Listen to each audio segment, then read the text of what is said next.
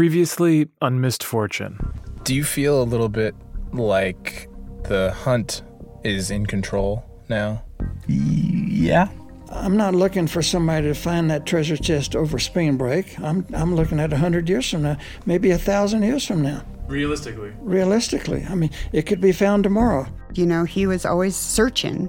It was like this theme of always trying to find something. I've said many times that the treasure chest is difficult to find, but it certainly isn't impossible. You know, he could have gave up, but it didn't stop him. He just kept going. And when somebody finds that, they're going to tell themselves, good Lord, why did it take me so long to do this? All right, here's line number 2. I'll do a couple flat reads and then a little more urgent. Hi, Peter. I'm sure you get a lot of kooks calling you up to say they know where the treasure is. I would not call myself a kook, but I do know where the treasure is. Good story if I took you out to the site and sort of lead you through this maze that I've been in for years looking for this thing. Please call me. Thanks. One thing you learn pretty quickly about the Fenn treasure hunting community is that word gets around.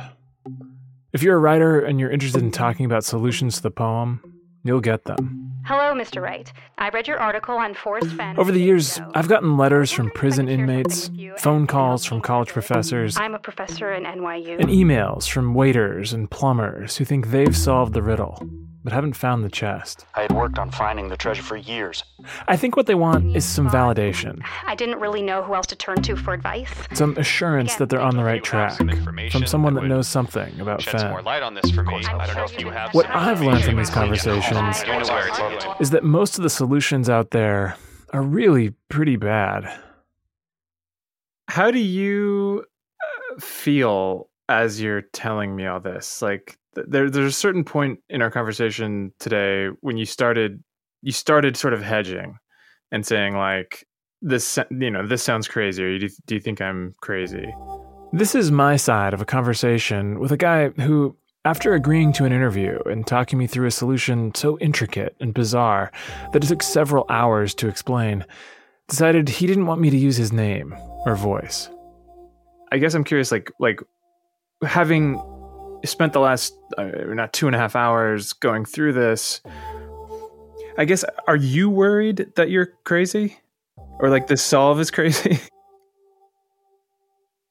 This was my basic reaction to most of the solutions. It felt like no one had anything good. But then I met Robert C. Duncan. The thing that I'm most known for is discovering these kind of stars called magnetars, which are a kind of very highly magnetized neutron star. And that I worked on the theory of that for a long time. Rob is an astrophysicist, the kind with his own page on Wikipedia.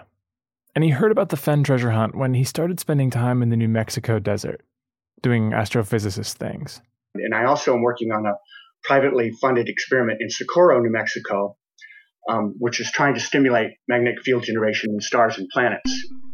Rob was half of a team that spent 20 years trying to figure out why, in 1979 and 1998, for just tenths of a second, the Earth was hit with massive bursts of gamma rays, which have the shortest wavelengths on the electromagnetic spectrum. It was as much energy as the sun shines away in 10,000 years. And by the mid-1990s, their theory was that the bursts had come from a kind of highly magnetized, otherwise invisible neutron star, a magnetar. They couldn't see or detect it in any way other than the gamma rays, but mathematically, because of the burst, it had to exist. They won an astronomical prize for the work. And when you've already found a nearly undetectable object in the vastness of space, following a poem to a treasure sounds easy. You know, it was just something I was doing in the evenings for fun, was reading the websites. I spent a long time lurking on various treasure websites, reading everybody's solutions that were there. And I gotta admit, I was amazed at how bad they all were. Where people seem to go wrong, Rob says, is they ignore the ground rules that Forrest laid out at the very beginning. Like how every clue corresponds to a physical location on the ground, and that a kid could solve it. Instead of reading the poem like a treasure map and fitting their solutions to its constraints, people tend to slot in any old thing that fits where they're already looking. Like maybe half the solution said the home of brown is where there are brown trout. And I mean, one really obvious reason why that's not a good idea is the fact that brown is capitalized, so it seems to be the name of a person. But also, I just don't think there's brown trout all over the place, in all kinds of waterways throughout the Rocky Mountains. And so it's not very specific. And then there are the people that say, well, home of brown, there's brown trout here, and there's also brown bears nearby and brown rocks, as if you could add up a bunch of weak things and get a strong solution. You don't have to be an astrophysicist to recognize that approach isn't going to get you anywhere. I've not seen another solve that I thought was plausible, which really surprises me. What he did have was a solution that he liked and wanted to share with me, and it was pretty good. He had a hot spring high in the mountains of New Mexico, and from there a canyon not far, but too far to walk, to where anthropologist Donald Nelson Brown lived when he studied the Picurus tribe. Forrest Fenn, as a collector of Native American artifacts, might have known that. If you put in below the home of Brown, where you go to, and wow, you go into no place for the meek, because you go into Embudo Gorge. It's this raging rapids. It's a class 4 whitewater rapids thing. That's when I realized that I was really onto something here. The meek don't navigate whitewater, Rob says, and I was impressed. This solution was 4 clues in, all pretty strong. Then, after no place for the meek, the next few lines are, the end is ever drawing nigh. There'll be no paddle up your creek, just heavy loads and water high. And Embudo Gorge is filled with side creeks flowing into the main river. I think there'll be no paddle up your creek says that you turn up one of these creeks. But then he hit heavy loads and water high. And depending on how you read the poem, it's potentially the 6th, 7th, or 8th clue out of 9. So if you can crack that one, you might be really close. Rob said heavy loads and water high referred to the pools of water that collect in the stream bed when the water stops flowing. They don't drain, and so they're technically higher than the creek down below. And the heavy loads, I think, are just big rocks. There's huge boulders in there. I think Rob's solution is one of the best out there. But his interpretation of heavy loads and water high sort of violates his own brown trout, home of brown rule. That is, there's brown trout in almost every waterway out west, so it's not a very specific interpretation of the poem. And if you look at any side creek coming into Embudo Gorge, they all have pools and big rocks. His other clues are just stronger. Plus, for roughly a year back in 2018, Rob searched around Embudo Gorge and didn't find the Fenn treasure. But he hasn't been able to get this solution out of his head. It's the best he can find. I mean, everyone I've seen, it seems to ignore a clue, or there's always one of the clues that just kind of sticks out to me. Is that that's really not right. He wanted to talk to me because he thought maybe I had heard a better one that would help him let go of this interpretation of the poem. And I had, but only one. This is Missed Fortune, an Apple original podcast from High Five Content, 30 Minutes West, and Outside Magazine. I'm Peter Frick-Wright.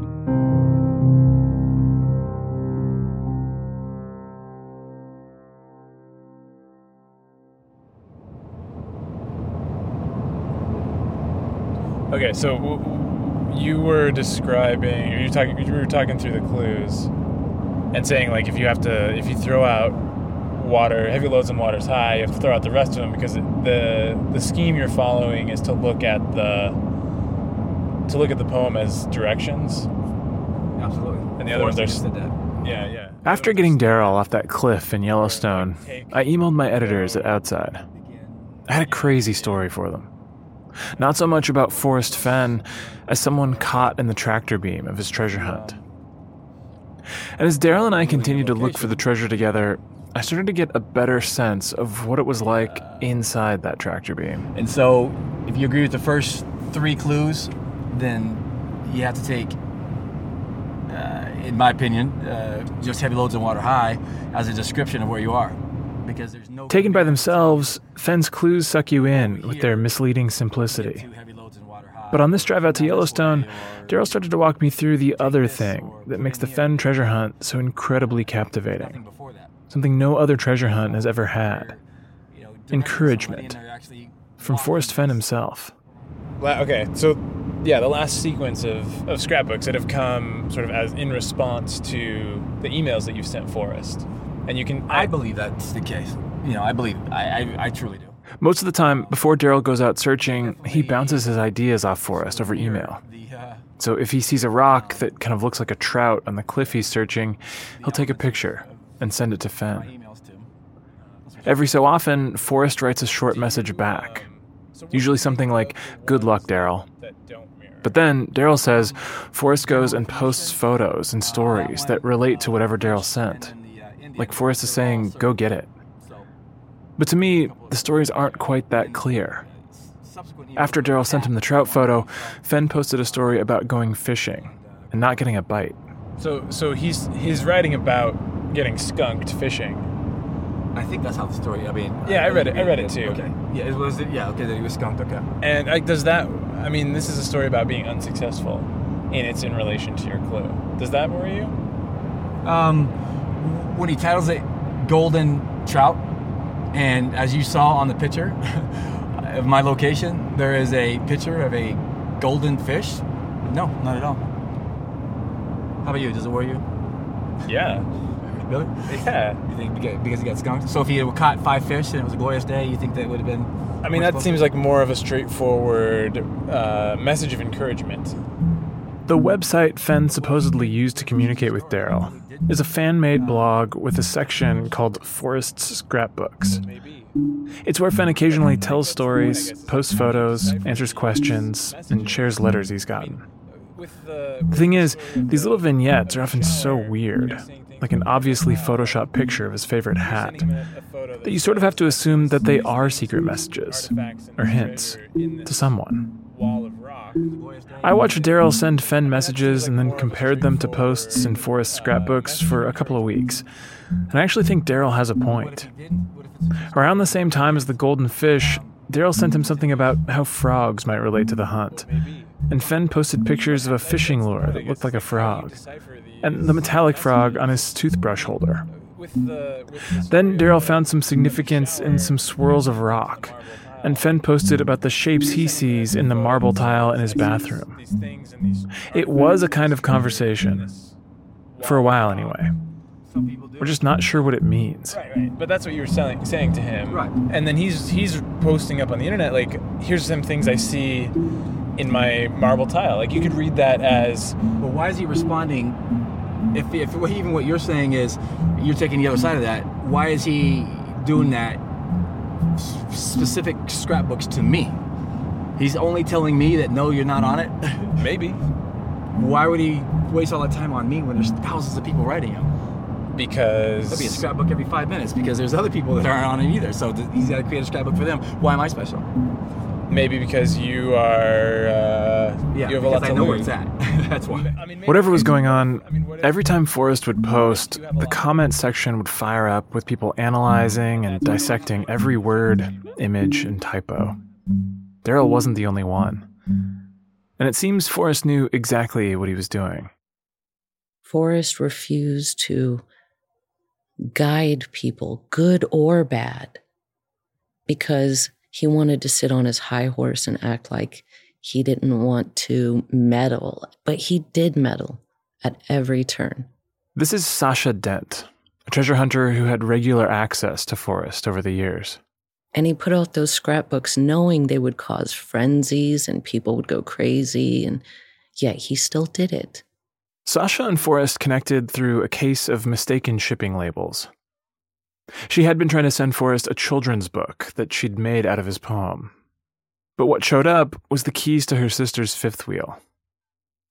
Anyway, they started emailing and then would meet for lunch in Santa Fe, sometimes pretty often. But the treasure made it a complicated friendship. Fenn wouldn't discuss the location, but they did talk about other aspects of the hunt, like the scrapbooks. Did he ever talk about, like this story is for this purpose, or no. Nothing that specific? Here's the thing. I never asked because I knew he would lie to me.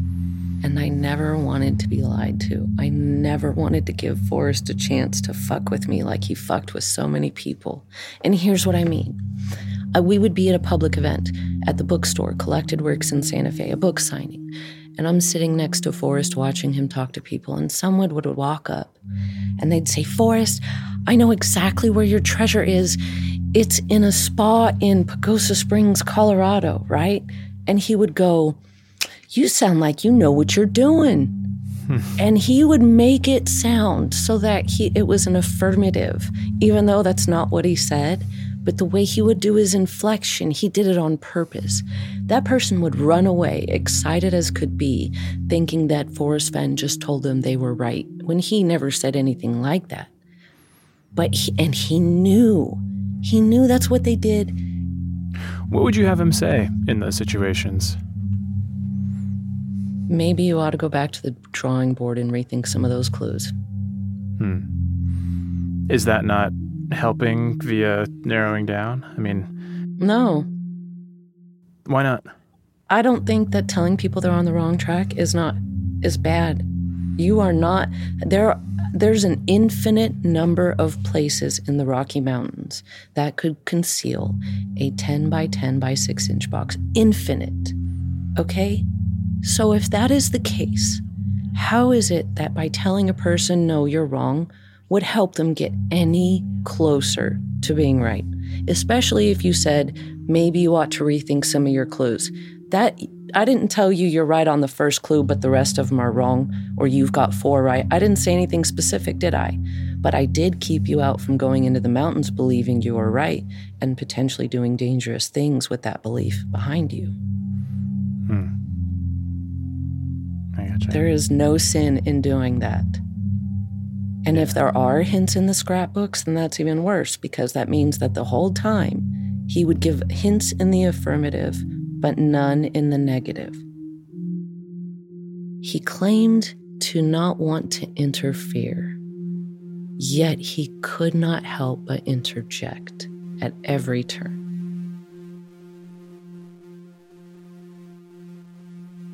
If you only ever get encouragement and never discouragement, pretty soon no idea is out of bounds. No theory is too crazy to consider.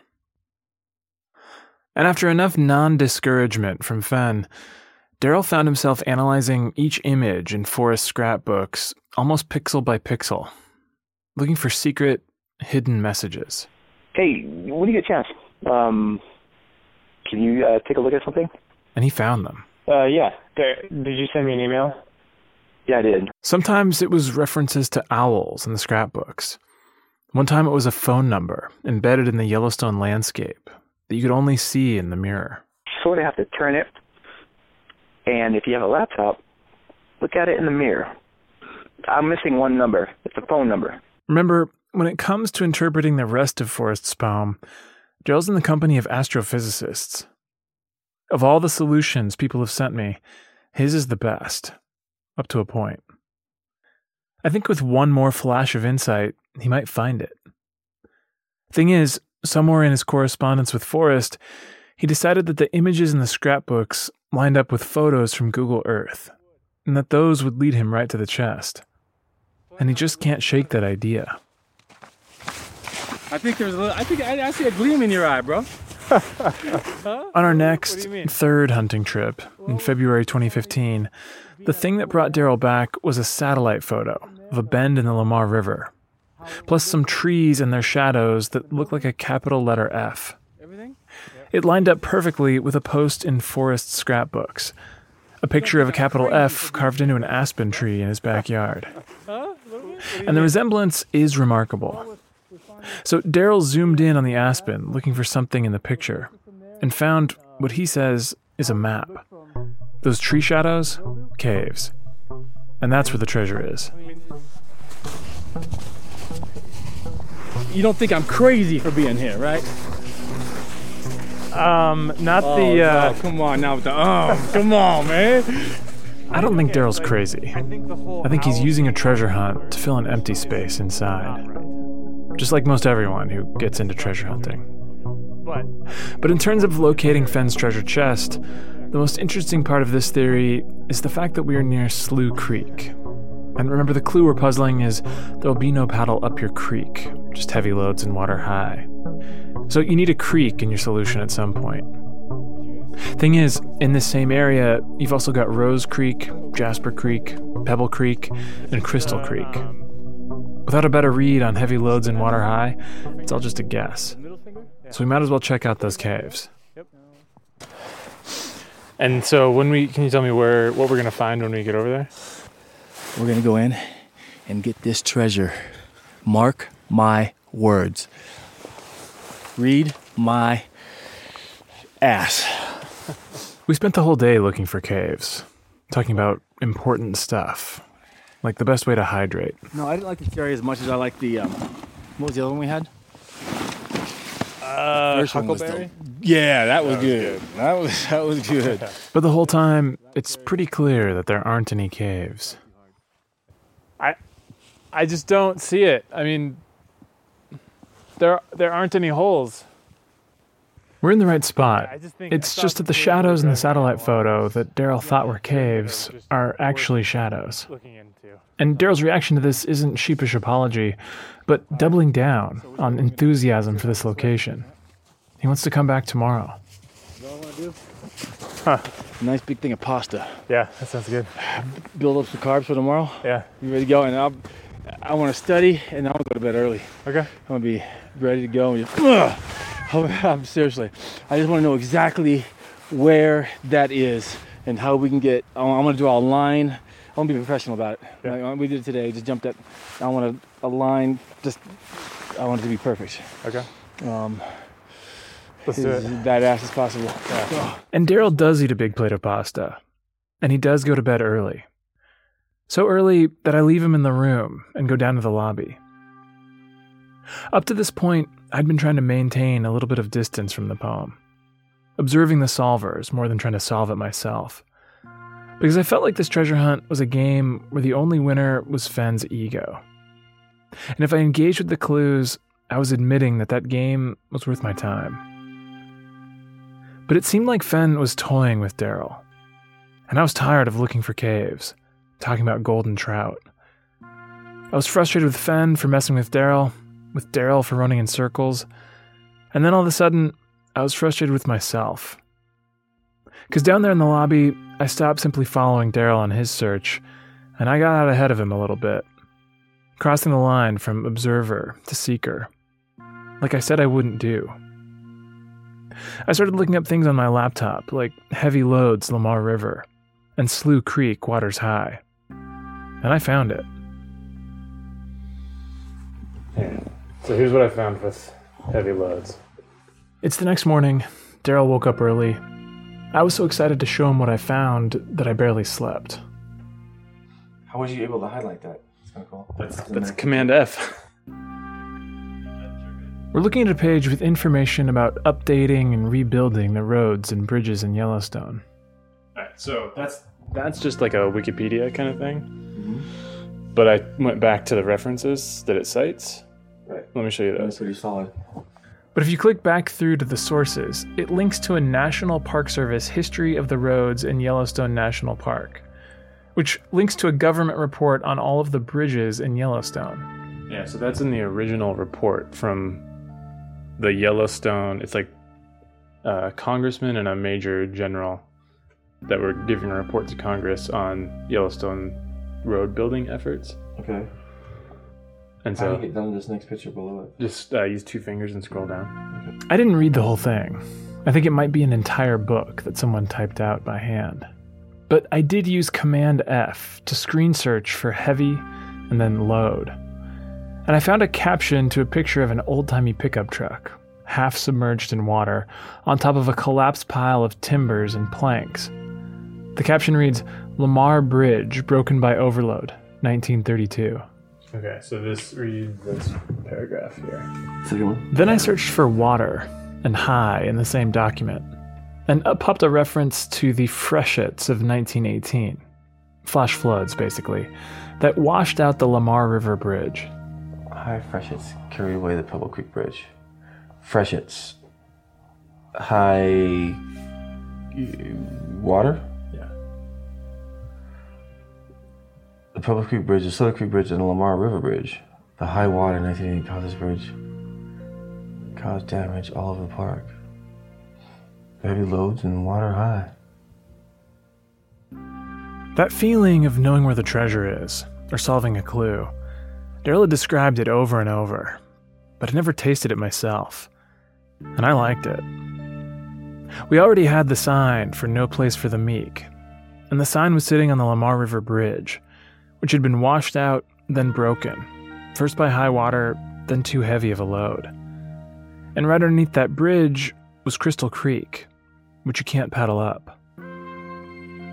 The next lines in the poem are, "If you've been wise and found the blaze, look quickly down, your quest to cease." In other words, start looking for an X to mark the spot. Where do you go from look quickly down? Look quickly down from the research? Look quickly down from, I think from the bridge. If you look quickly down from the Lamar River Bridge, you're looking at an island. Paddle up your creek, just heavy loads and water high. That makes 100% right there with Crystal Creek and the bridge. 1,000%. There is there is an island in the middle of that river right there. Oh no. Oh no. He wouldn't do that. What? Would he? The most famous treasure story in the English language is Treasure Island. It's where we get the idea that X marks the spot, and the skull and crossbones, Jolly Roger, pirate flag. And Fenn has said that pirate stories were his inspiration for the treasure hunt. Would he have created his own Treasure Island? There's an island right below the bridge. It can't be that simple.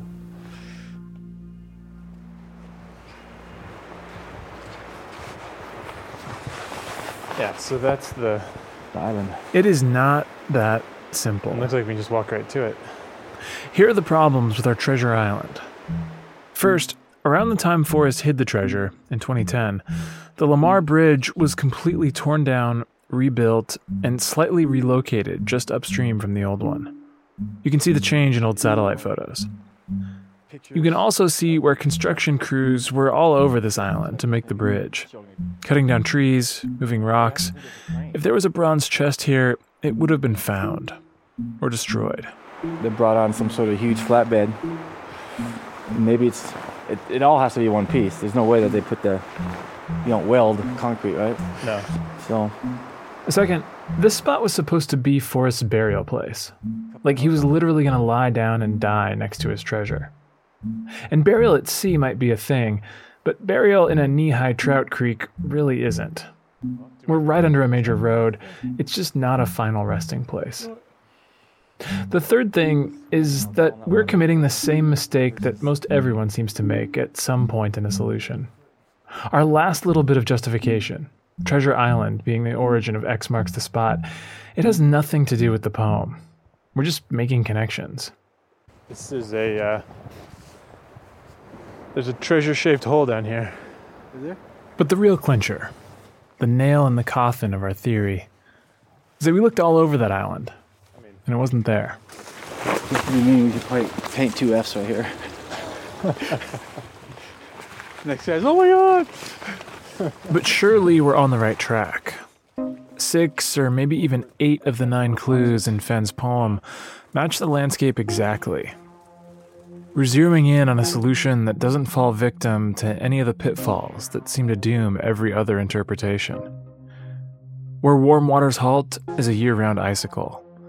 Home of Brown is the former home of a guy named Brown. No Place for the Meek is paraphrased on an official Yellowstone sign. And that takes us to a bridge that has collapsed twice, once from heavy loads, once from high waters.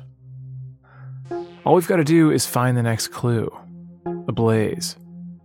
And you can't find the blaze on your computer. Forrest has said that over and over. Except the next day, Daryl's back to drawings and faces hidden in satellite photos and looking for caves. I didn't get it. I was handing him an answer to a clue that he was stuck on, and he was ignoring it. As a reporter, that shouldn't have bothered me. But as a treasure hunter, it did. Talk about caves. Like I said, again, I was, thinking 6 feet around when it's really, he's drawing this. And what he means by the ear is somewhere in that direction there, where it's going to be. And when we get back, when we get to eat, I'd like to show you just at least what I'm talking about. Yeah. And no, I think I get it. I just don't believe it. Oh yeah, that's obvious. I know. You're not here to believe it. You're just here to write the story. And a good one it's going to be, because it'll be found one day. This wasn't the last time I saw Daryl. This wasn't even our last hunting trip together. But it's kind of the moment I stopped worrying that I might miss the moment. That he might find it while I wasn't around. I gotta ask, every time we come out here and you're so dead set, is there a bit of it that's like, if I believe in this completely, wholeheartedly, it will happen? No.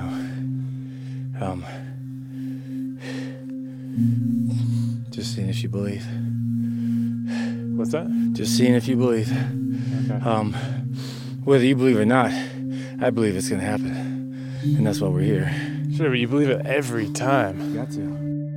Daryl's belief got him back out to Yellowstone, but it didn't get him any closer to the treasure.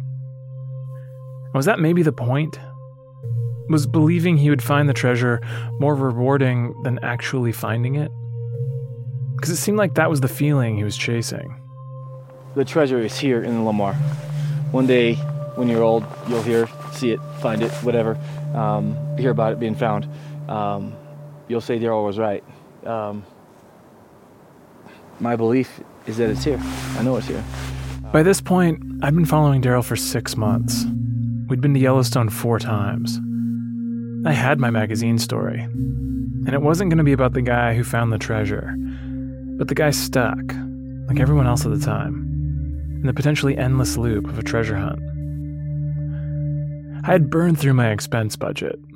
I was borrowing money just to be out here. And it was becoming clear that Daryl and his hunt was going to drag me back out here every 2 or 3 weeks until I was living in my car too.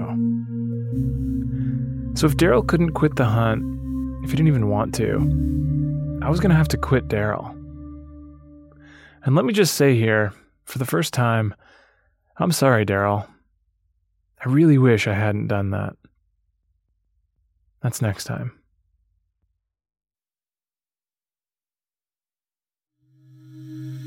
Missed Fortune is an Apple original podcast produced by High Five Content in association with 30 Minutes West and Outside Magazine. The show is written and hosted by me, Peter Frick-Wright, with writing, editing, composing, and sound design by Robbie Carver. Story editing by Michael May. Additional editing by Alex Ward and Tierra Darnell. Additional production by Ann Bailey. Additional recording by The Audio Planet in Tulsa, Oklahoma. Fact-checking by Matt Giles. Final mix by Stephen Cray. Michael Durman is our line producer. Accounting by Matt Rock. Additional consulting from Jean McHale Waite. The executive producer for High Five Content is Andrew Jacobs. Executive producers for 30 Minutes West are Peter Frick-Wright and Robbie Carver. Thanks to Outside's editor-in-chief, Chris Keyes, and Michael Roberts, director of audio. Legal services provided by Chris Keene and Diana Palacios. Listen and follow on Apple Podcasts. And if you like the show, leave us a review. We'll be back next week.